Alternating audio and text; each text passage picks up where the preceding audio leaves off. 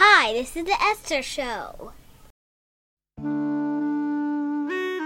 going to tell a Hannukah story.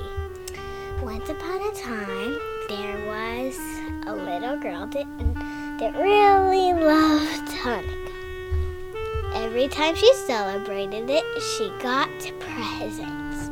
But the best thing she wanted to have that she could